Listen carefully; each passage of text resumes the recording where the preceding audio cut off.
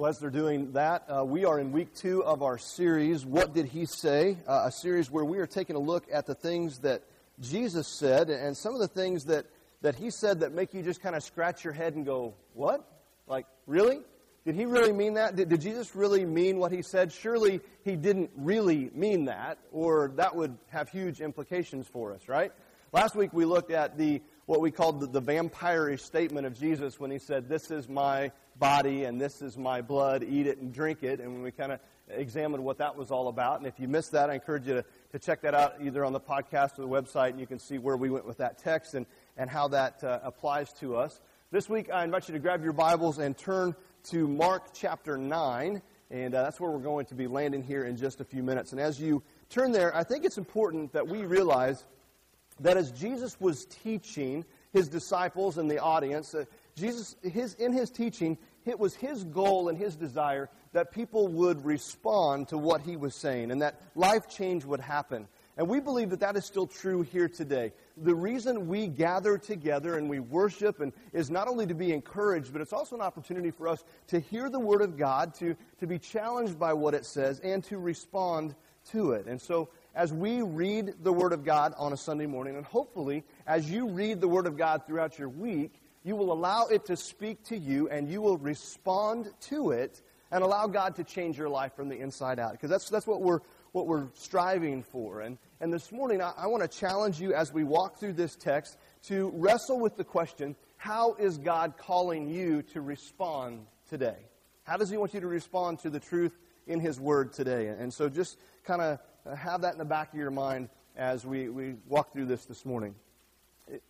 I grew up outside of a small town in rural Missouri, and because of that, it afforded me the opportunity to have a lot of different type of exposures to different things. Back in the day, I was pretty athletic and relatively smart, all right? I was what you would call a big fish in a little pond, okay? I was able to work hard. I was taught the value of working hard growing up on a farm and how to treat people with respect. And because of those things, I was pretty successful. A 4-year letterman in 3 sports in high school.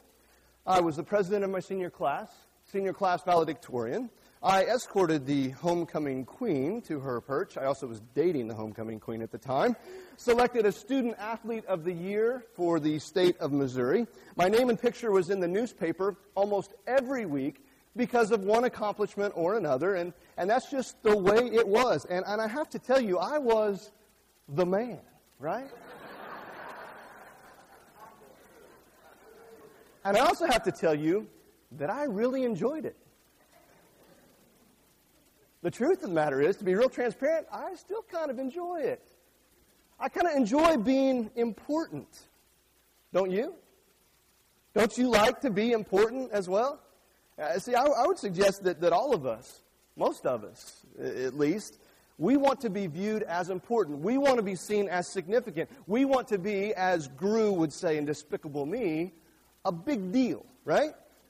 That's what we want to be. And while that may look different from one person to another, I think we all kind of want to be valued. We want to be esteemed. We want to be appreciated and respected. We want to be great. And the way we go about doing that, the way we go about looking for that significance, is in many different avenues of our life. Usually it's in the categories of our performance, right? What we do, what we are able to achieve, our possessions, those things that we've been able to accumulate, our title, or who we know, or where we go, or where we sit at lunch in school, right? That says something about who we are, how we look, and many, many more things that I don't have time to just walk through all those. But in an attempt to assign ourselves greatness, we compete and we compare and we try to figure out where we rank and how great we really are. We rank our accomplishments, we give them a value on this scale system that we've kind of figured out, and we compare with other people. For instance, you maybe have heard a conversation like this. Maybe you've even been involved in a conversation like this. I have heard and been involved in a conversation like this.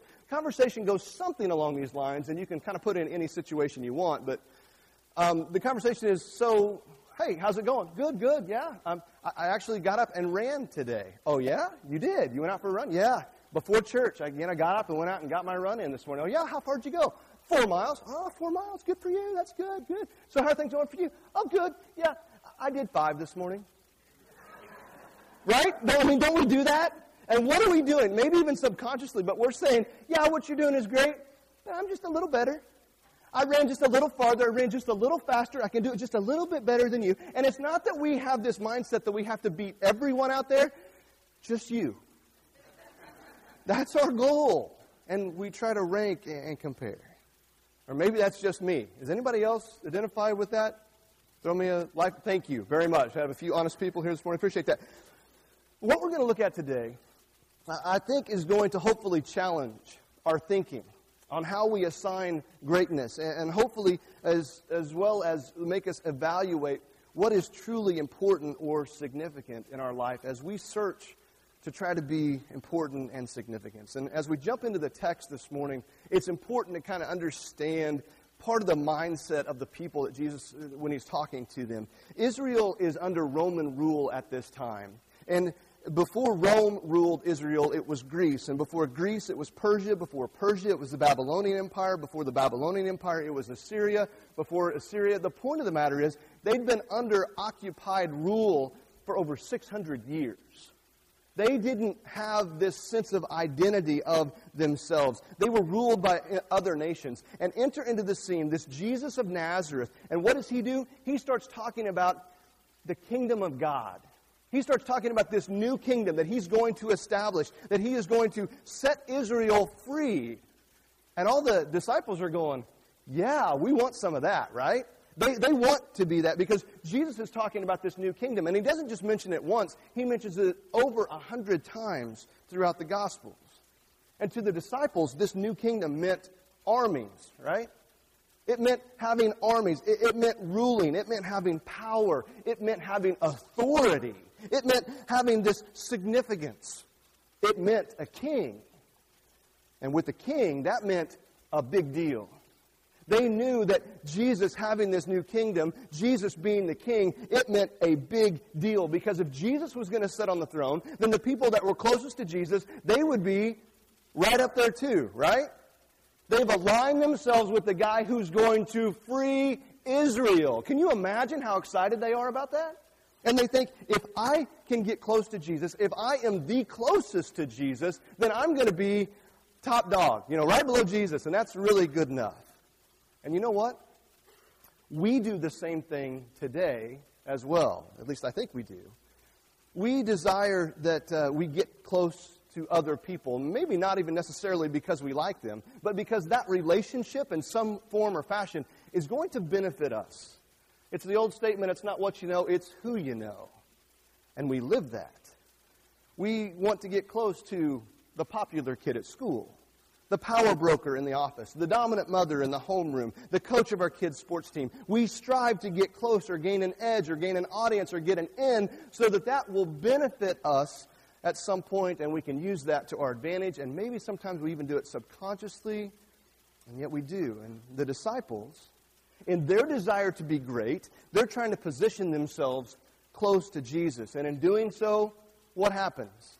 Well, an argument breaks out. We've talked about this before. They argued about who is the greatest. You can almost hear them arguing, right? They're putting their credentials up on the wall. Oh, yeah, well, Jesus called me first. Yeah. You were sitting underneath a tree. You're just a fisherman, right? Well, he called me. Hey, guys. Hey, I'm the best. We all know it. I walked on water. Oh, yeah, but you sank, Rocky. Don't forget that, right? Jesus asked me to pass him the bread. I was sitting close to him. Oh, yeah, well, he asked me for the salt. And then he talked about saltiness. And so they're just arguing over who is the best. They're arguing about who's closest because whoever's the closest to Jesus, therefore that makes them a big deal. And as they're arguing about it, I think Jesus is fully aware of the fact that they have missed the point. And so as they're arguing, Jesus understands that they're talking about this literal kingdom here on earth, and Jesus is trying to get them to see that there's a kingdom that's far more important and far different and far more amazing than anything that they were ever thinking about. And to show them this, Jesus starts talking about dying. If you remember about 3 weeks ago, we talked about Jesus telling his disciples, I must go to Jerusalem and I must do these things. And a dead king to them, really not that appealing, right? And so Peter pulls Jesus aside and he says, hey, don't talk like that. You're scaring the children. James and John are hiding underneath the table, right? You gotta be nice here. Don't say such things. But Jesus tells him, I am a king. I am the king. And I'm a king who's going to give my life away. And in giving my life away, more people will follow me than ever before. And in our text today, we see Jesus saying something that will make the disciples scratch their head and go, what did he say? Because it's radically different than anything that they'd ever had heard before or heard since. It's different than anything that they were ever thinking. It's different than what they had hoped for and different than what they had dreamed. In verse 35 of Mark chapter 9, the text says this. Sitting down, Jesus called the 12 and said, if anyone wants to be first, he must be the very last and the servant of all. And you got to think that the disciples are like, what? To be first, you have to be last and be a servant? That, does not compute, right? Because that's not the way it worked in that society of the day. It's not the way it works in our society today either, is it? I mean, we have great philosophers that have scoped, that have helped shape the way we think in this world. Great philosophers like Ricky Bobby, who says, if you ain't first, you're last, right? They've helped us understand what this world is all about. Jesus is saying, look, guys, and he sits down and he kind of huddles them up. And he says, I know that what you're seeking is prominence and significance and greatness. But you're never going to find it by being first. If you desire to be first in my new kingdom, serve. That's what he tells them. Give your life away for others. And that's the very thing that Jesus would do for them and he would do for us. Greatness is not about what you have, but who you help. Greatness is not about having people serve you, but about you serving people. Now, I want to be clear so that you don't misunderstand. I don't think Jesus is against us achieving things or having success. God created us with a desire and an ability to achieve and to work and to accomplish. But that success or that achievement or that greatness was never intended to take the place of God or to satisfy your soul. It just can't. The only thing that can do that is God through a relationship with Jesus Christ. And to illustrate this point that Jesus makes about the first being last and the last being first, those types of things, look at what he does. In verse 36, the text says, he took a little child and had him stand among them. Taking him in his arms, he said to them, whoever welcomes one of these little children in my name welcomes me. And whoever welcomes me does not welcome me, but the one who sent me. Can you picture this for just a moment? You have the disciples who were standing around, and Jesus sits down, so all the disciples sit down with him. And he takes a child and puts them in the middle of the huddle. And you have to understand, I'm going to peel back the curtain just a little bit, because the way you would learn is you would sit and the person in charge would stand. And so for a brief moment here, we have the disciples sitting with Jesus, and a child walks in, almost in a position of authority. And Jesus says, here's a child, right? Can you picture that? And then taking that child into his arms, he says, when you welcome children, you welcome me, and you welcome my Father.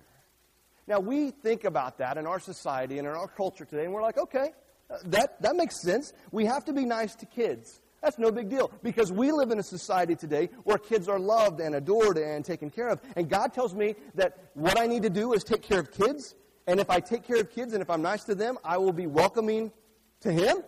Then bring on the kids, right? I know that they need help in the nursery. I could do that if that means welcoming Jesus, right? I can sign up for that.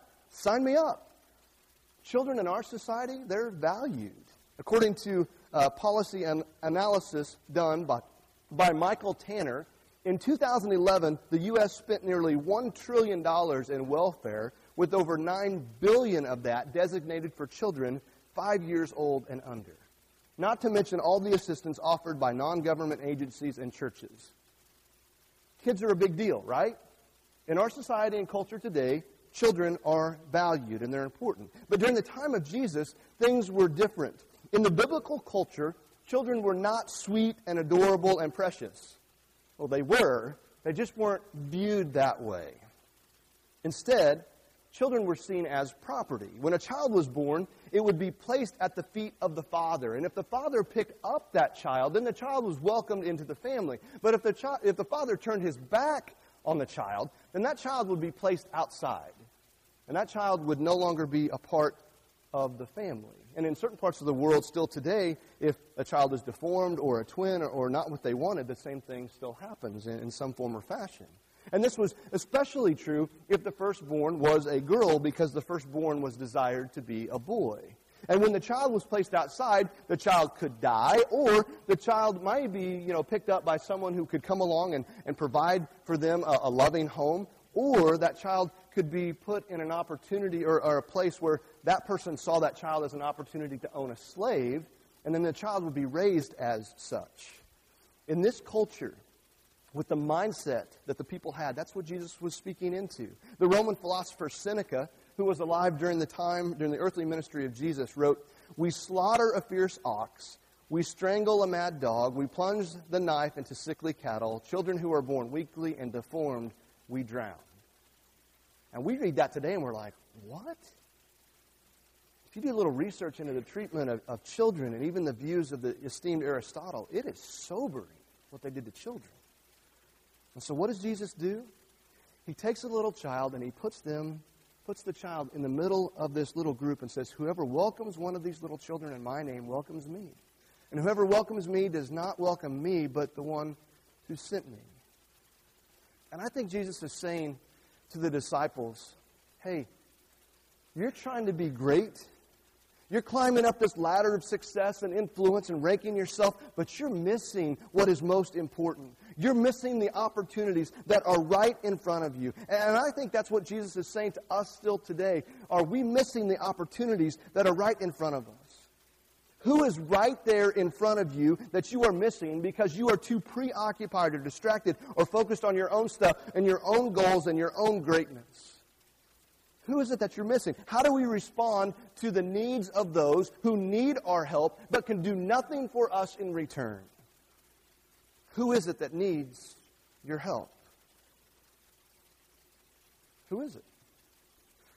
Talk to the dads for just a minute. So, wives and mothers, just don't listen because it's going to be incriminating enough without you giving us one of those, okay? But dads, it could be your own children.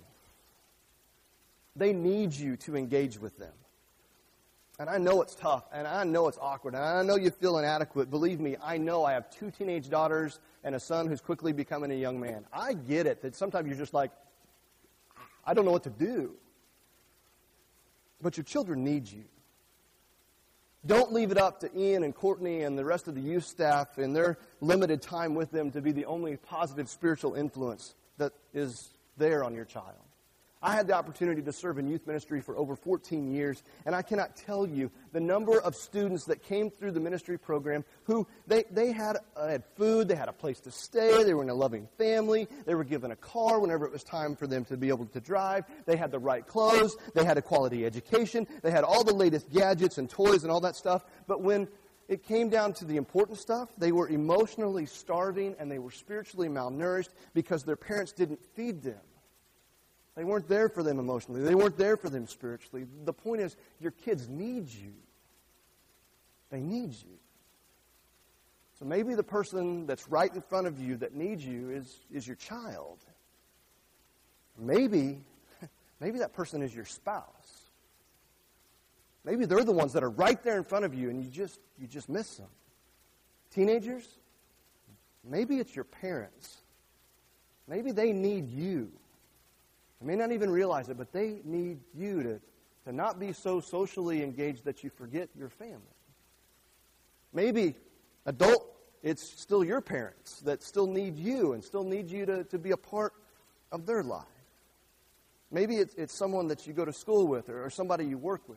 Someone on the tennis team or on the drama club or a neighbor or a carpool parent or a teacher at school. It may be a person sitting in the row next to you.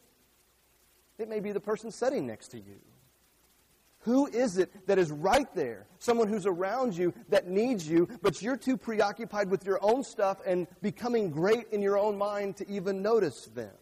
You see, this is difficult for us, especially in the society in which we live today, because it's all about us. But if you really want to serve someone, it takes two very significant and very important things. The first thing it takes is time. Your most precious and most valuable commodity, time. If you're going to serve someone else, it takes time. The other thing it takes is your attention. It takes your attention. Those things kind of go hand in hand. They need your time and they need your attention. I can spend time with my wife and my kids, but if I'm checking my phone every 3 minutes to see the score of the game or who's doing what, or if I've gotten that email or whatever it is, then I'm not giving them my attention. And then if I do give them my attention and I say to my kids, so how was your day? And make it quick. I've got 2 minutes, so give me the Reader's Digest version. Go. I'm not giving them my time. That's not valuable. They don't feel valued or great or important when you do that. It doesn't work. It takes time. It takes attention. It's an investment in that other person. And Jesus is teaching the disciples, and I think He's teaching us today as well, don't miss the in front of you opportunities. Don't miss the in front of you opportunities. And here's the truth, and I hope you understand the heart of what I'm about to say in this. The truth is this. You do not need a church. You do not need a church title. You do not need church authorization or a church-supported program or anything like that to serve other people. You can do it without the church. And I think in a lot of cases it will actually mean more and be more effective if you serve because you want to and not just because your church has a program, but you serve because you're a believer and you believe that's what God has called you to do. Whenever I serve someone, I often get the, well, yeah, you're a pastor. It's like, honestly, that has nothing to do with it. I'm a believer. Jesus is my Savior. That's why I'm doing this. I'd like to think I'd do this whether I was a pastor or not. And that's why it's so much more effective and a lot more times more impactful when you do it. Because you're not supposed to. You do it because you've been called to. And I love the fact, don't misunderstand, I love the fact that our church has organized, church-sponsored activities and opportunities to serve and to go out and make a difference in the community. And we are encouraging in your small groups this week to find an opportunity to serve and to make a difference in someone else's life or in a family's life. But I think it's very powerful when you as an individual, when you volunteer at the Crisis Pregnancy Center because you feel called to serve there. Whenever you tutor students because you want them to be successful in school. When you go to the nursing home just to brighten someone's day. When you take a sandwich to the homeless person underneath the bridge. When you stop and help that person with a flat tire. When you hold open the door or you give them a cart or you let them have the parking spot or you're just simply polite and courteous when it's really much easier to, do that and go about your day. You're just simply served because there's someone in front of you that has a need and because you can. Now, I'd like to be able to tell you that when we hear a message like this, that life is different and we get it and things change. But it didn't even change for the disciples. They didn't get it. The reality is just one chapter later, if you were to flip over there, they're preventing children from coming to Jesus, and Jesus has to kind of teach them the same lesson again. You've got James and John who are arguing. You've even got James and John's mom coming and asking Jesus for the best seats, and they just didn't get it. And I'm not sure when they had that aha moment that we've talked about before. But my guess, it was sometime after the death, burial, resurrection, and ascension of Jesus into heaven, at the point that they realized, oh, He was really talking about not here. He was really talking about a different kingdom, a heavenly kingdom. It's not about earth. I think that's when they got it at some point. So what about you? When did you have your aha moment? Or what will it take for you to have your aha moment? For some people that I've talked to, it's when their first child graduates from high school. They kind of stop and go, wow, where did that time go? And what am I really doing with my life? For others, it's the diagnosis that they receive back from the doctor. It's the tragedy of someone close to them dying. It's the loss of a friend or a broken relationship. It could be that after 15 or 20 years of marriage, your spouse looks at you and says, you know what, I love you, but I just don't want this anymore. I'm done.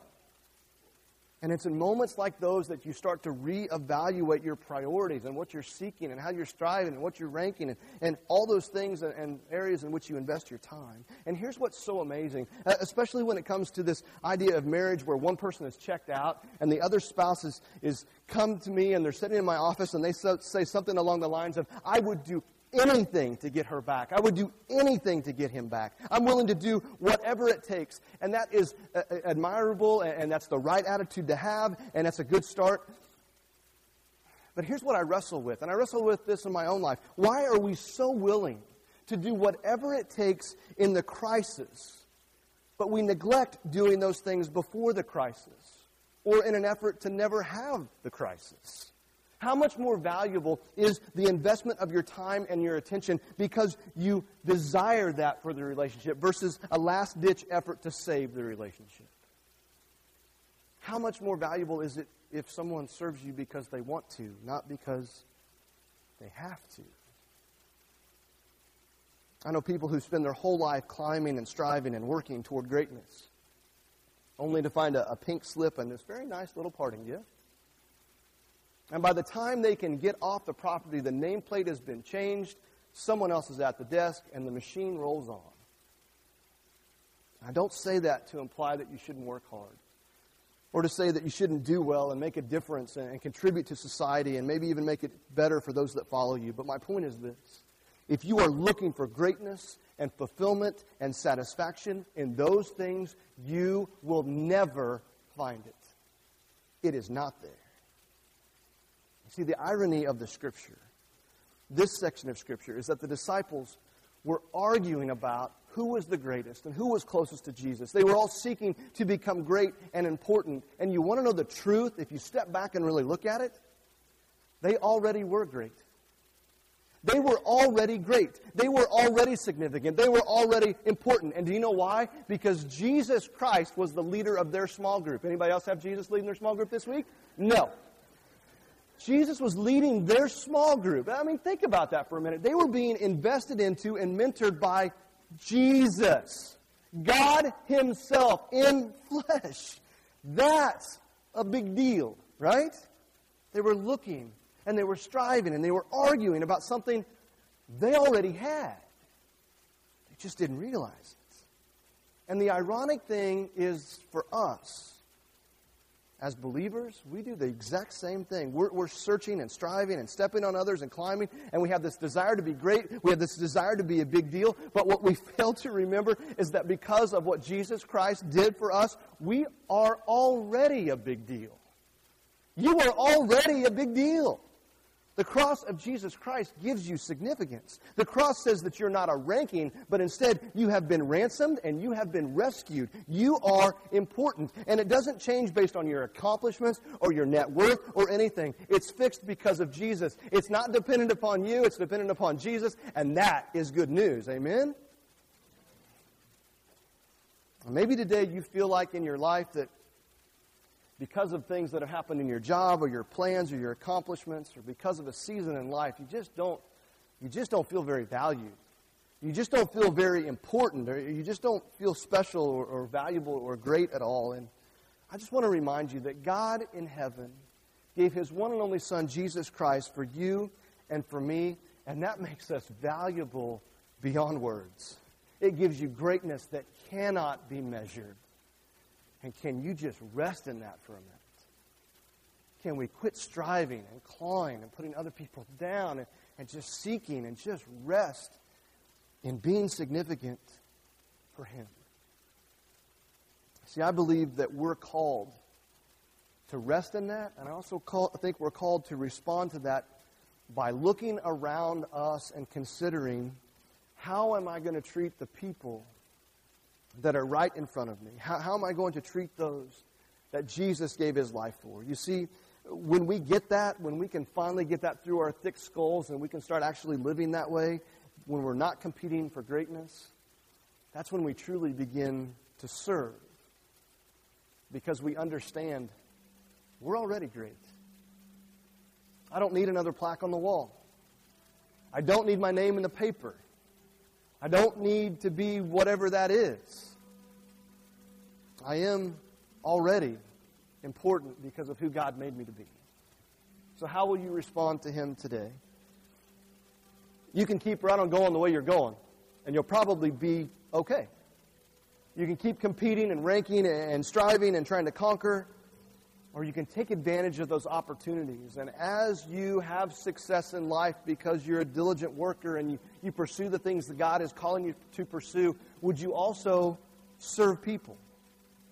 And would you treat them the way God has treated you, which is by demonstrating love and compassion and meeting needs even when they can do nothing for you? We invite you to respond. If you want to talk to someone about your response today, we invite you to make your way over to the cross as we sing this song. Maybe you just need to talk to the person standing next to you. Maybe you need to pray. Maybe you need to say, I don't know what you need to do, but I know you need to respond. And we invite you to do that today. Stand with me. We're going to sing. You respond.